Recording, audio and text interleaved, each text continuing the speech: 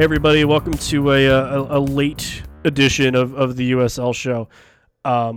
Brought to you, of course, by Roughneck Scarves, your home for every soccer-related scarf you can think of, MLS, USL, national teams, custom orders, things like that. Chances are, if you own a soccer scarf, it's from Roughneck Scarves. Feel free to give them a check out, roughneckscarves.com.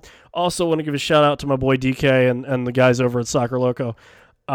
Any other apparel or equipment, things that you're going to need for the season that's starting up soon or the MLS season, they'll help you out. USLshow.com, there's a banner that says Soccer Loco. If you want that really hot Atlanta peach kit that just came out, go get that. Also a great place for cleats, everything like that. They'll even help you figure out what kind of studs you need, which for a guy like me who's equipment illiterate when it comes to soccer, it's good stuff. Now that I've paid the bills a little bit, talking to James Grossi today from Toronto FC2, also wears plenty of hats with the first team writing for MLS Soccer and the club itself. A really cool discussion, if I can be biased for a second, for two guys that talk about MLS 2 teams and the appeal of following them and why they're so important. So quick episode, about half an hour or so with James, and then we'll send you on your way. But yeah, definitely, big thanks to him. Check him out. Feel free, by the way, before we get out of here, and I'll leave you to the interview. At the USL show, if you want to interact with us, I definitely want to hear some feedback from you guys on this one. You can also check us out on Patreon, patreon.com/the USL show. I am currently out of stickers, if I'm going to be honest with everybody, but we'll get you guys sorted out if you still need them for sure. Also, if you wouldn't mind, if once you join on Patreon, feel free to send us a DM or shoot us a hi on Twitter, and we will definitely be in contact with you. So anyway, less talking from me now means you'll just hear a little bit more of me, but it'll be pointed discussion. So take care. You'll hear James in a second. We got a couple other shows lined up for you this week that are going to be awesome as well. So stay tuned for sure. Make sure you hit that subscribe button. Tell your friends if they're not on the new feed that we're on a new feed as of a couple months ago. So definitely just make sure that you're getting the podcast where you need to get it. iTunes, Google Play, Stitcher, all that fun stuff. So anyway, I'll stop talking. Enjoy the podcast and take care of yourselves for sure. Yeah, joining me at this time from Waking the Red, among other things, James Grossi. Toronto FC2 extraordinaire. Is it fair to say that you do it so no one else has to? Is that?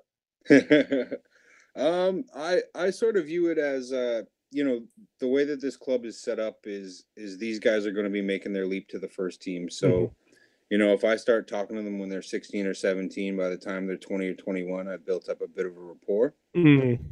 And it's kind of fun too. It's a different kind of soccer. There's a different sort of feel to it. It's to say it's less professional wouldn't be the right term, but it's a little more sort of casual, a little more laid back, a little less under the pressure that the first team sort of lives with. Mm-hmm. Yeah, and especially, and this is it'll be two of us gushing about MLS2 teams for half hour or whatever. But I think especially and I don't know if it's the same with you guys or if you've heard any of those conversations, but really, truly, at the end of the day, the results don't matter as much as the team hates losing or the guys on the team hate losing. It's all about player development, and like you said, I mean, there's a bunch of guys. I think 6 guys that played with Steele for a year and now are in the first team, and there's 17 guys in the first team outfit that have played in Bethlehem. So it's one of those things where if you catch them early, you can kind of Matt Rail and Mark McKenzie at the MLS draft I bumped into and congratulated, and that was a cool moment for me. So definitely get where you're coming from on that one. Yeah, back when I started following MLS, the Super Draft was it was fun, and the first 15 picks or so would sort of be relevant to your first team. Yeah. And, the last couple of years, we've really seen that jump from college to the professional game is such a distance that giving the guys a couple of years to sort of percolate at this USL level really lets you sort of find out what a guy's about and what his future holds. Sure. Yeah. Hey, so that being said, I didn't just drag you on here to talk about, the as much as I think that's interesting, as much as I'd probably like to do that at some point down the road with a bunch of people. But we're here to talk about Toronto FC2. Indeed. Yeah. So just, maybe talk about a little bit, what you guys are, who you guys are, who's in charge up there and things like that. So this is the side's 4th season in USL. They were founded back in 2015, and it was Since Greg Vanny came in and Tim Bezbachenko, one of the real focuses over these past 4 years or so has been taking the academy structure that the club started to develop way back in 2008 2009, and sort of making a comprehensive player pathway from those academy teams down to U12 all the way up to the first team. And so USL sort of bridged the gap between the under 8 teams. They have a TFC3, which plays in what's called League One Ontario, and that's sort of an under 20 semi-professional sort of setup. Mm. And so USL sort of provides that extra bridge for the players that are making their way up to the first team. Last season the team played under Jason Bent, who had been the only first team coach that they had known. And it was announced in the off season that Bent would be moving up to the first team staff, sorry. And Laurent Guillot would be taking over first team duties with TFC2. Mm. Laurent has been with the club for a couple of years. He's a very interesting guy. He's very intelligent about the game. He's had a very long career, both as a defender himself over in France with several clubs, and then as both a first team and a youth manager over there. And prior to joining TFC, he was actually working for the French Football Federation as the instructor for their coaches for national youth teams. And so if you remember a couple of years ago, the MLS academies and the FFF created a partnership where the MLS academy coaches would start going over to France and spending some time there and developing their sort of technical coaching abilities.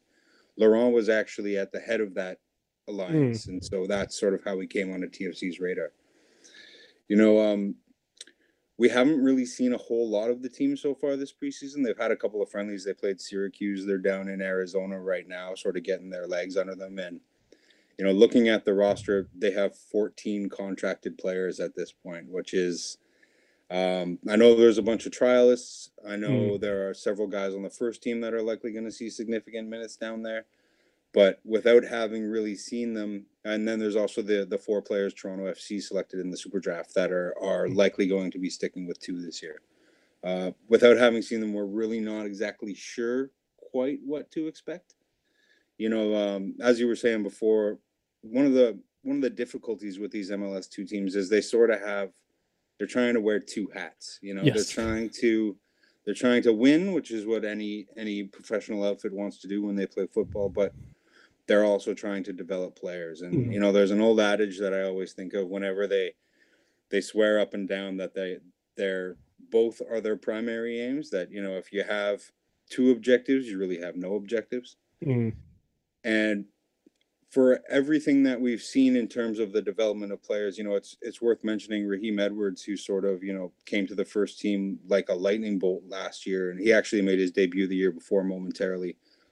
He was a product of this. He was playing university soccer here in Toronto, and he ended up joining up with TFC2. And his development over those 2 years was exciting for everyone to see.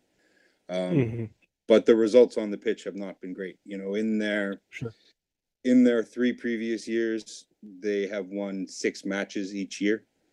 They set a new club record for points last season with 25, but I think that may have just had to do with the fact that there were more games last year with the league expansion. Yeah. Because they also set a club record for losses in a season. They've never made the playoffs. It's been a difficult adjustment process, and a big part of that is sort of, you look across the league and you see guys who are 25, 26, 27. You see experienced guys. Like I remember when they played against Tampa Bay early in the season last year, you're going up against Joe Cole and like these savvy veterans. Sure. Yeah. And you're a 17-year-old. Now it being the 4th year, they're returning a solid core of players who have been there for those couple of years. And so, we'll sort of see what this year is going to look like. But as of now, it's sort of a big question mark. Sure. And I think that's one thing. And I told you that, before we started recording, is people get that. And it's definitely kind of interesting, week to week. I'm sure for you as well as myself or anyone else that covers an MLS2 side to see, what you get in a way from the first team, because there's some weeks where you go, oh, okay, well, there's Adam Niem, or for Bethlehem, 2 years ago now, it's Marisa Adu of all people, and it's a very strange balancing act. And like you said, I know Raheem Edwards immediately a guy that jumps right off the page as people that have come through that organization, and even developing coaches too. Jason Bent, a guy who I very much enjoyed as a personality on the sidelines. Him and Brendan, I felt bad for the fourth official every time those two guys were sharing the touchline. And he's a very nice guy after the game, and professional. So it's nice to see him move up to the first team. But man, what a get for you guys, to have a guy who with so much experience and so much relevant experience, or as far as developing players go. That's for a club where that's your big goal, or maybe that's the thing more than results that people should look at or watch for this year. Then to find a guy like that, there's not too many of him in the world, really. Yeah, I haven't had a chance to speak to him in this new role, but I'd spoken to him in his previous capacity as academy director, which is a role he will also be fulfilling this year. And he's a very interesting guy. He's very intelligent about the game. He's very intelligent about the coaching ethos. And part of his role here as academy director was that sort of developing the internal academy coaches. Sure. TFC has teams going all the way down to the U12, and like Benoit Cheroux is now taking over one of those positions. Hey. Danny Dichio coaches TFC3. And if you remember Terry Dunfield from back in the day, he's in-house too. So Okay. to have somebody like him taking over this role is really exciting. And Jason's been with the club for almost as long as the club has been in existence, and Sure. he's a good guy. I really enjoyed my time speaking with him last year. Yeah, and then and we just talked about how this will be an incredibly difficult exercise for you. But who are you looking out for in the year coming up? And maybe because of that academy structure and having probably one of the better academies around, if not definitely in all of Canada, maybe some academy kids that you're looking forward to getting some playing time with TFC2. Yeah, so when I sort of look at the roster, and as I was saying, that's it's a pretty slim roster at the moment. Sure. You can sort of break it into three different groups. There are the returning core of players, and those are sort of the guys who have been with the team for the last couple of years. You're thinking of a Luca Cello, who looked really good last year. Yep. Sean Hundle, who sort of came on really strong there at the end. Aiden Daniels is another guy who sort of stepped into his third or fourth season and really came on last year. Malik Johnson is a very tricky sort of attacking player. And so those are sort of the that young core that's going to be going into their third or fourth season that'll be leaned on to be really heavy starters. And then on top of that, there's a couple of older players. There's Angelo Cavalluzzo, who really sort of proved his worth last year in goal. Yep. There's Ryan Telfer, who was a really exciting sort of wide attacker. And then along with those older players, there's sort of an international aspect to it. Jelani Peters was a big center back that came in last year and was excellent before he ended up doing his knee and missing large parts of the season. They have another Caribbean guy, Ike Andrews, who's a bullish, tenacious sort of forward that'll be expected to do really well last year. And they brought in last season as well. They brought in a Panamanian named Luis Pereira, who we only saw little glimpses of, but this is sort of an example of an MLS team using their USL side to bring in international players and get an extended look at them and see what they're like. And most recently, they signed a 21-year-old African kid named Gideon Waya, who we haven't seen anything from him, but it's just interesting to see them sort of putting those feelers out. And then the third sort of group is the 16 and 17-year-olds that they sort of brought up from TFC3 last year. And, we saw a fair bit of Dante Campbell. He's a tricky sort of right back. We saw a lot of Julian Dunn, who was just this 16-year-old defender that stepped into USL and was fantastic. And then they also added Rocco Romeo and Noble Okello as well. Rocco is another. I interviewed Rocco, Julian Dunn, and Noble Okello all at the same time, and they are like a combined 20 feet of defender. Oh man, yeah. I was standing there just feeling tiny. Sure. Yeah. And Noble was actually training over in Germany for a little while. He had a spell at Wolfsburg, and he's got that Paul Pogba sort of defensive Okay. midfielder, beastly body type. He's going to be a really interesting guy to watch. So, you know, in addition to those three groups that are sort of on the TFC2, that's going to be their base this season. There's also the first team players that'll probably be seeing more minutes down there. You know, Liam Fraser was a key part of that core group that signed with the first team this year. And, you know, playing behind Michael Bradley in that defensive midfielder position means there aren't going to be a lot of minutes for you with the first team. Sure. Yeah. So I'd expect him to feature down at 2 quite a bit. You know, Ayo Akinola is a U.S. youth international that signed with the first team. And, you know, TFC has a pretty healthy stable of forwards at the moment. So yeah. There's one or two that they're decent, I think, is a nice way to put it. Yeah, so Some Italian guy that people like. I don't know. yeah, he's tricky. He's a little yeah. small, He's but, okay.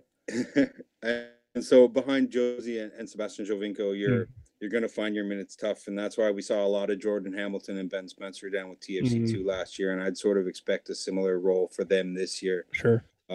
Same goes sort of for Jay Chapman, who's, you know, he's behind Victor Vasquez. He's behind this new guy, Aguirre Keche, that just came in. So he's going to be in a fight for minutes as well. And then, you know, Tsubasa Endo, who we saw a lot of in TFC2 last year, he's currently not with the club, although they've expressed interest in getting it sorted out. So, you know, there's a lot of players with that first team that are likely to see minutes down at 2. And part of that is that, you know, for the last 3 seasons, they've been playing up in Vaughan, which is a suburb of the city north, just about an hour north of downtown core. And one of the problems with it was a synthetic pitch, and it wasn't a professional setup in the sense that it's the pinnacle, it's the stadium for the upper reaches of the youth soccer around here. So it's a nice little stadium. It's a comfortable little ground, but the surface is really designed for maximum use as opposed to professional level attainment sort of thing. So you got the sense that Greg Vanny and the first team were a little bit reticent to send first teamers down there when they were convalescing from any injury. So like Nick Hagelin did his knee a couple of times. I don't know if you're going to trot him out on a pitch that you're not a big fan of. Right. And the turf as well. Yeah. And so this year they're splitting most of their season between BMO Field actually for the large part of it, and then a little bit at Lamport, which will be artificial turf, but it'll be new and hopefully a little better. That's where the rugby team plays as well. Okay. And then of course they're playing that handful of games out in Rochester. So, you know, at the moment,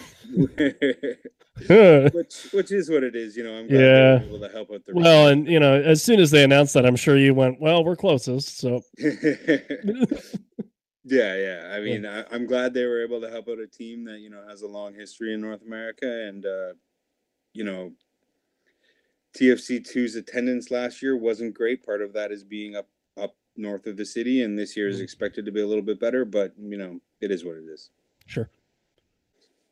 Yeah, no, definitely a lot to chew on there. And I think we've seen the MLS2 sides that have had success are ones that, you know, have a blend of some of those older guys, you know, and as much it is things on the pitch where they can almost act as coaches for those teenagers and those kids that are in their early 20s or the kids just getting out of college. A lot of it is stuff that you and I or just people in general don't get to see a whole lot of in terms of the locker room things and kind of how to carry themselves as professionals. So, you know, definitely nice to see. I've always kind of liked the kids in Toronto, you know, Edwards and Hundal and Cavalluzzo and those guys who I think have been, you know, for a team that hasn't played well, they don't act like they're, you know, on a bad team. Like you could put them pretty much in, you know, any USL team, they'd fit right in. But it's nice to see that, you know, in year 4, it looks like there's kind of that group coming together where you have that spine of USL guys, and then there's some mix between, you know, old veterans and sort of the academy kids looking to prove themselves at a pro level. So definitely a familiar story, but it's one that I like hearing about for sure. Yeah, two funny stories that have sort of come up over the years of covering this team are, you know, Jason Hernandez is a veteran that they signed sort of to be a utility safety center back, and he's currently not with the club, but there's some talk that he's likely to return as well. And we saw him down with TFC2 for one game when they played away in I want to say it was Tampa early in the beginning of the year, and seeing him in practice, seeing him train with the first team, the level of competition that you get from a veteran like that in terms of Mhm. it may be a Tuesday training match. He's not likely to play. The guy who he's yelling at is not likely to play. But if Right. you take one play off, he's going to be on you. Yep. And that was something that Alex Bono related. He spent some time down with TFC2 when he was first drafted, and he said one of the difficulties was sort of, you're trying to make your way in the professional game, and for some of these 16-year-olds, that hasn't clicked yet. Mm. Like they don't realize that you're playing for a contract and that you're playing to feed your family and you're playing for a Right. job. And for them, it's still sort of, the next level of their youth program. And I think we've seen with what TFC2 has experienced these last couple of years is that those players are starting to get that. They're starting to understand. And I think that's something that Laurent will really instill within them, as well as those Mm. veterans who come down. Sure, sure.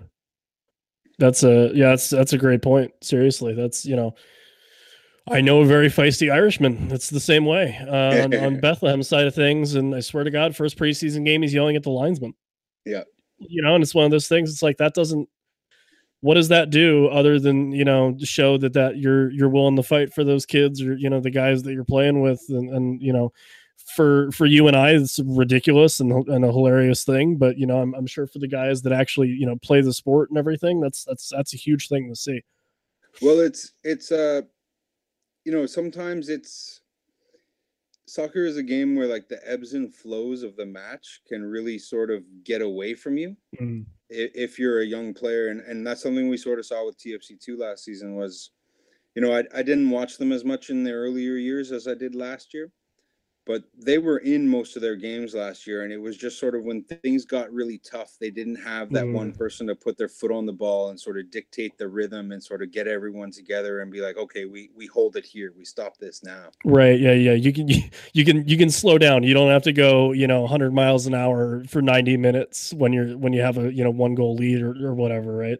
Exactly. Yeah. Just Yeah. that Yeah. savvy to sort of to take control of a situation and Mm. and to wrestle it back from the opposition. And I think that's something that we're gonna see from some of those older guys, some of those guys with that bit more of a little bit more nous when it comes to managing the game this year. Sure. Sure. Yeah. Yeah. And then any I'll kind of lump these together. Any marquee matchups and rivalries. Obviously, there's one another team in your province. And then anything that you're looking forward to as far as the league itself is concerned. Heading into this year that might not be a TFC2 thing. Yeah, in terms of the rivalries, aside from the obvious one being Ottawa, one of the more fascinating things last year was that for a team that really struggled when it came to playing those first place teams, they really Yeah, gave them a run for their money. that they did. Charlotte, Charleston, like they beat both of them, Yep. and took some points and generally put in really good showings in those matches. So I'm very curious to see how the side sort of handles that this year. I was joking with Jason Bent that he should start lying to the players and just tell them that every team they were playing against was at the top of the table.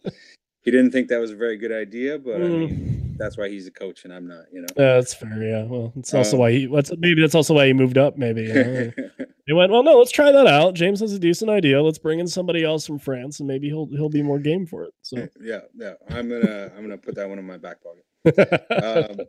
And so, for Ottawa, having that local rivalry, I know it's a North American derby, but I mean, it's all we can ask for around here. It's about a four Mm. and a half, 5 hour drive up to Ottawa, and Yeah. the competition between the two. One is the provincial capital, and one is the national capital. Our hockey teams, the Ottawa Senators and the Toronto Maple Leafs have a battle of Ontario. Yep. So to have it in soccer form, it got a little feisty in a couple of meetings last year. It definitely has that feel of this is a team in particular that you really want to lay an extra Mm. beating on. Mm-hmm. There is the slightly strange aspect that the first team in Toronto can also meet Ottawa in the Yeah. Voyageurs Cup when they play. So there's something a little bit different about it in the sense that for Ottawa, they would definitely get up for playing the first team. Like that for Mm-hmm. them is sort of their chance at grabbing some national spotlight, some attention to themselves. Sure. Whereas When you're playing TFC2, it's a little more subdued. And Ottawa has really doubled down on sort of bringing in Canadian talent, and Yes. for our national team program, which needs guys to be playing as much as possible. Um, I think it can only be good. As a bit of a homer for Canadian Sure, soccer sure, here. sure. As far as around the rest of the league, one of the things that really has caught my eye in this last offseason, I didn't watch as much of the rest of the league as I wish I had last year, Sure. but I was very impressed with, just watching this Toronto Colorado series in the Champions League. Enzo Martinez was probably Yes. the best player on the pitch for Colorado. And he caught my eye last year with some of the performances he was putting in. To see Chris Wehan sign with San Jose, to see Sebastian Ibiaga just end up with NYCFC.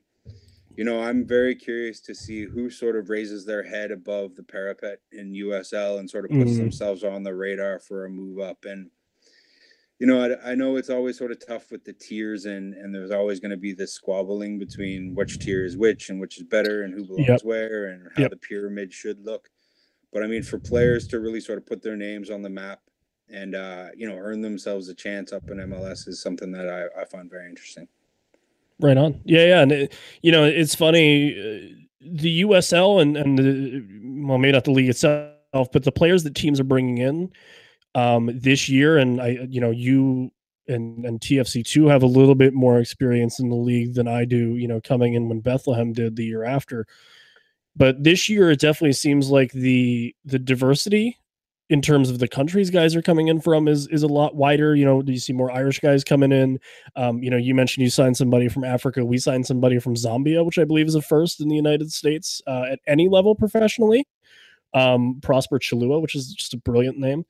And he'll be on loan, and he's looked really well in training. And I'm trying to think, who else, and just a lot more guys that aren't necessarily from the United States, and that's only good for the USL. And then to see the guys like you're saying, your Enzo Martinez, your Mitch Hildebrand, obviously with Atlanta, Imi Haga, or however you say his last name, which I'm just going to butcher regardless of how I even try it. So, the defender from San Antonio, where New York City finally, learned that they can do that, which is exciting.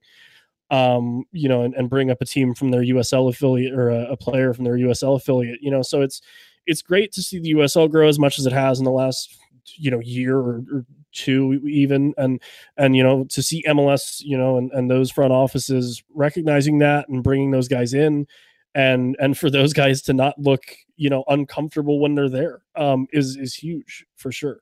Yeah, I think it speaks to the sourcing from players around the globe, the willingness to look at Division II, whereas before maybe it was off the radar. I think that just speaks to sort of the maturation of the game here in general, where when it comes to professional soccer, you can't really have prejudices.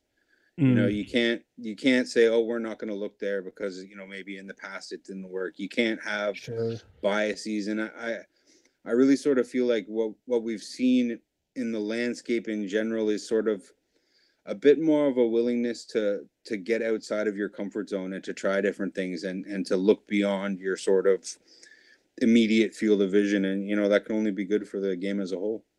Yeah, right on. Yeah, wow, that's good stuff. I want people to tweet us, or you, or a wide combination of both of those, and just I need thoughts on that, because I think we're on to something there. And at the sake of being labeled as having the league in my pocket or anything like that, I don't think that I'm not going to say it's a conceited or a driven effort from USL to maybe go outside of traditional boundaries or places where you'd think that people would show up to America from. But yeah, it's definitely, I think there's evidence to back us up a little bit there. No, you never know. You never know where talent's going to come from. Oh, for sure, got to keep your eyes open. Yeah, no doubt. You had some questions or some talking points for myself or just people in general.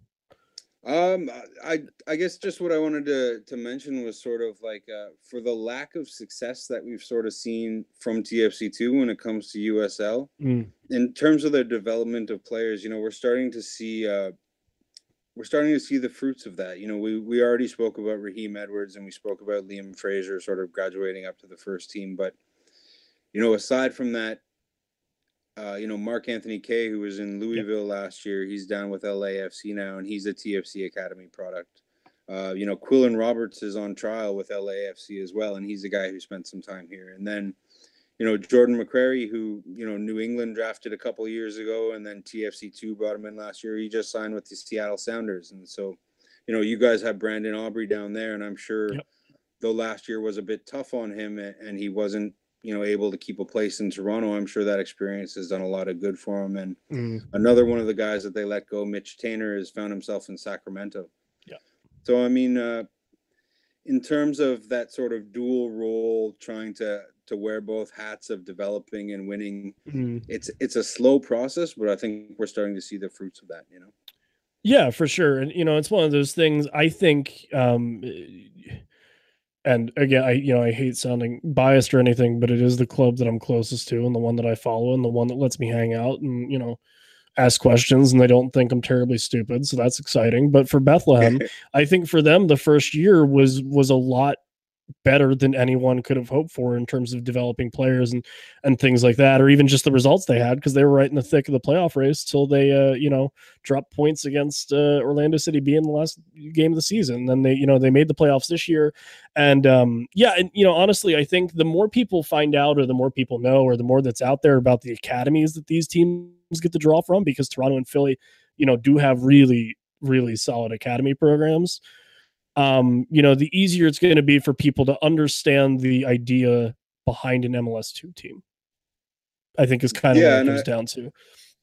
I think, like, I'm not sure about the situation there in Philadelphia, but I presume it's somewhat similar, where when you're the professional club and you're landing this sort of mothership in an area that has a pre-existing structure, sure, there's always those sort of little headbutting situations that go on, like a youth club that has a player they really like, and they don't really want to let him go to the professional outfit because he's helping them win trophies and he's putting them on. And so it's been a 10-year struggle here in Toronto to sort of build those relationships and mend fences and hurt feelings that have come along the way.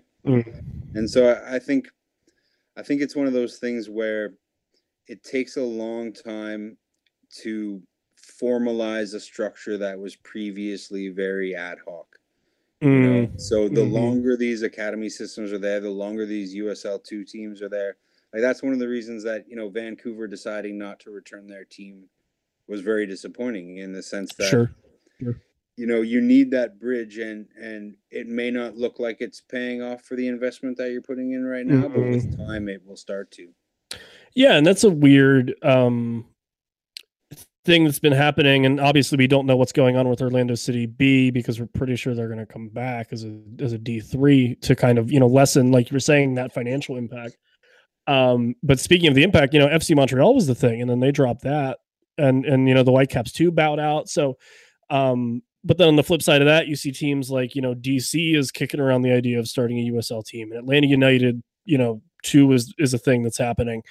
So it's weird, because for all the teams that drop out, they kind of point to the financial aspects of things, or they don't really explain why they're going away, or they say they're taking a hiatus and things like that. But for all the teams that buy in on the MLS side of things and make a 2 team, you always see them point to, well, for us, we wanted that kind of full control over what happens after these kids graduate from our academy.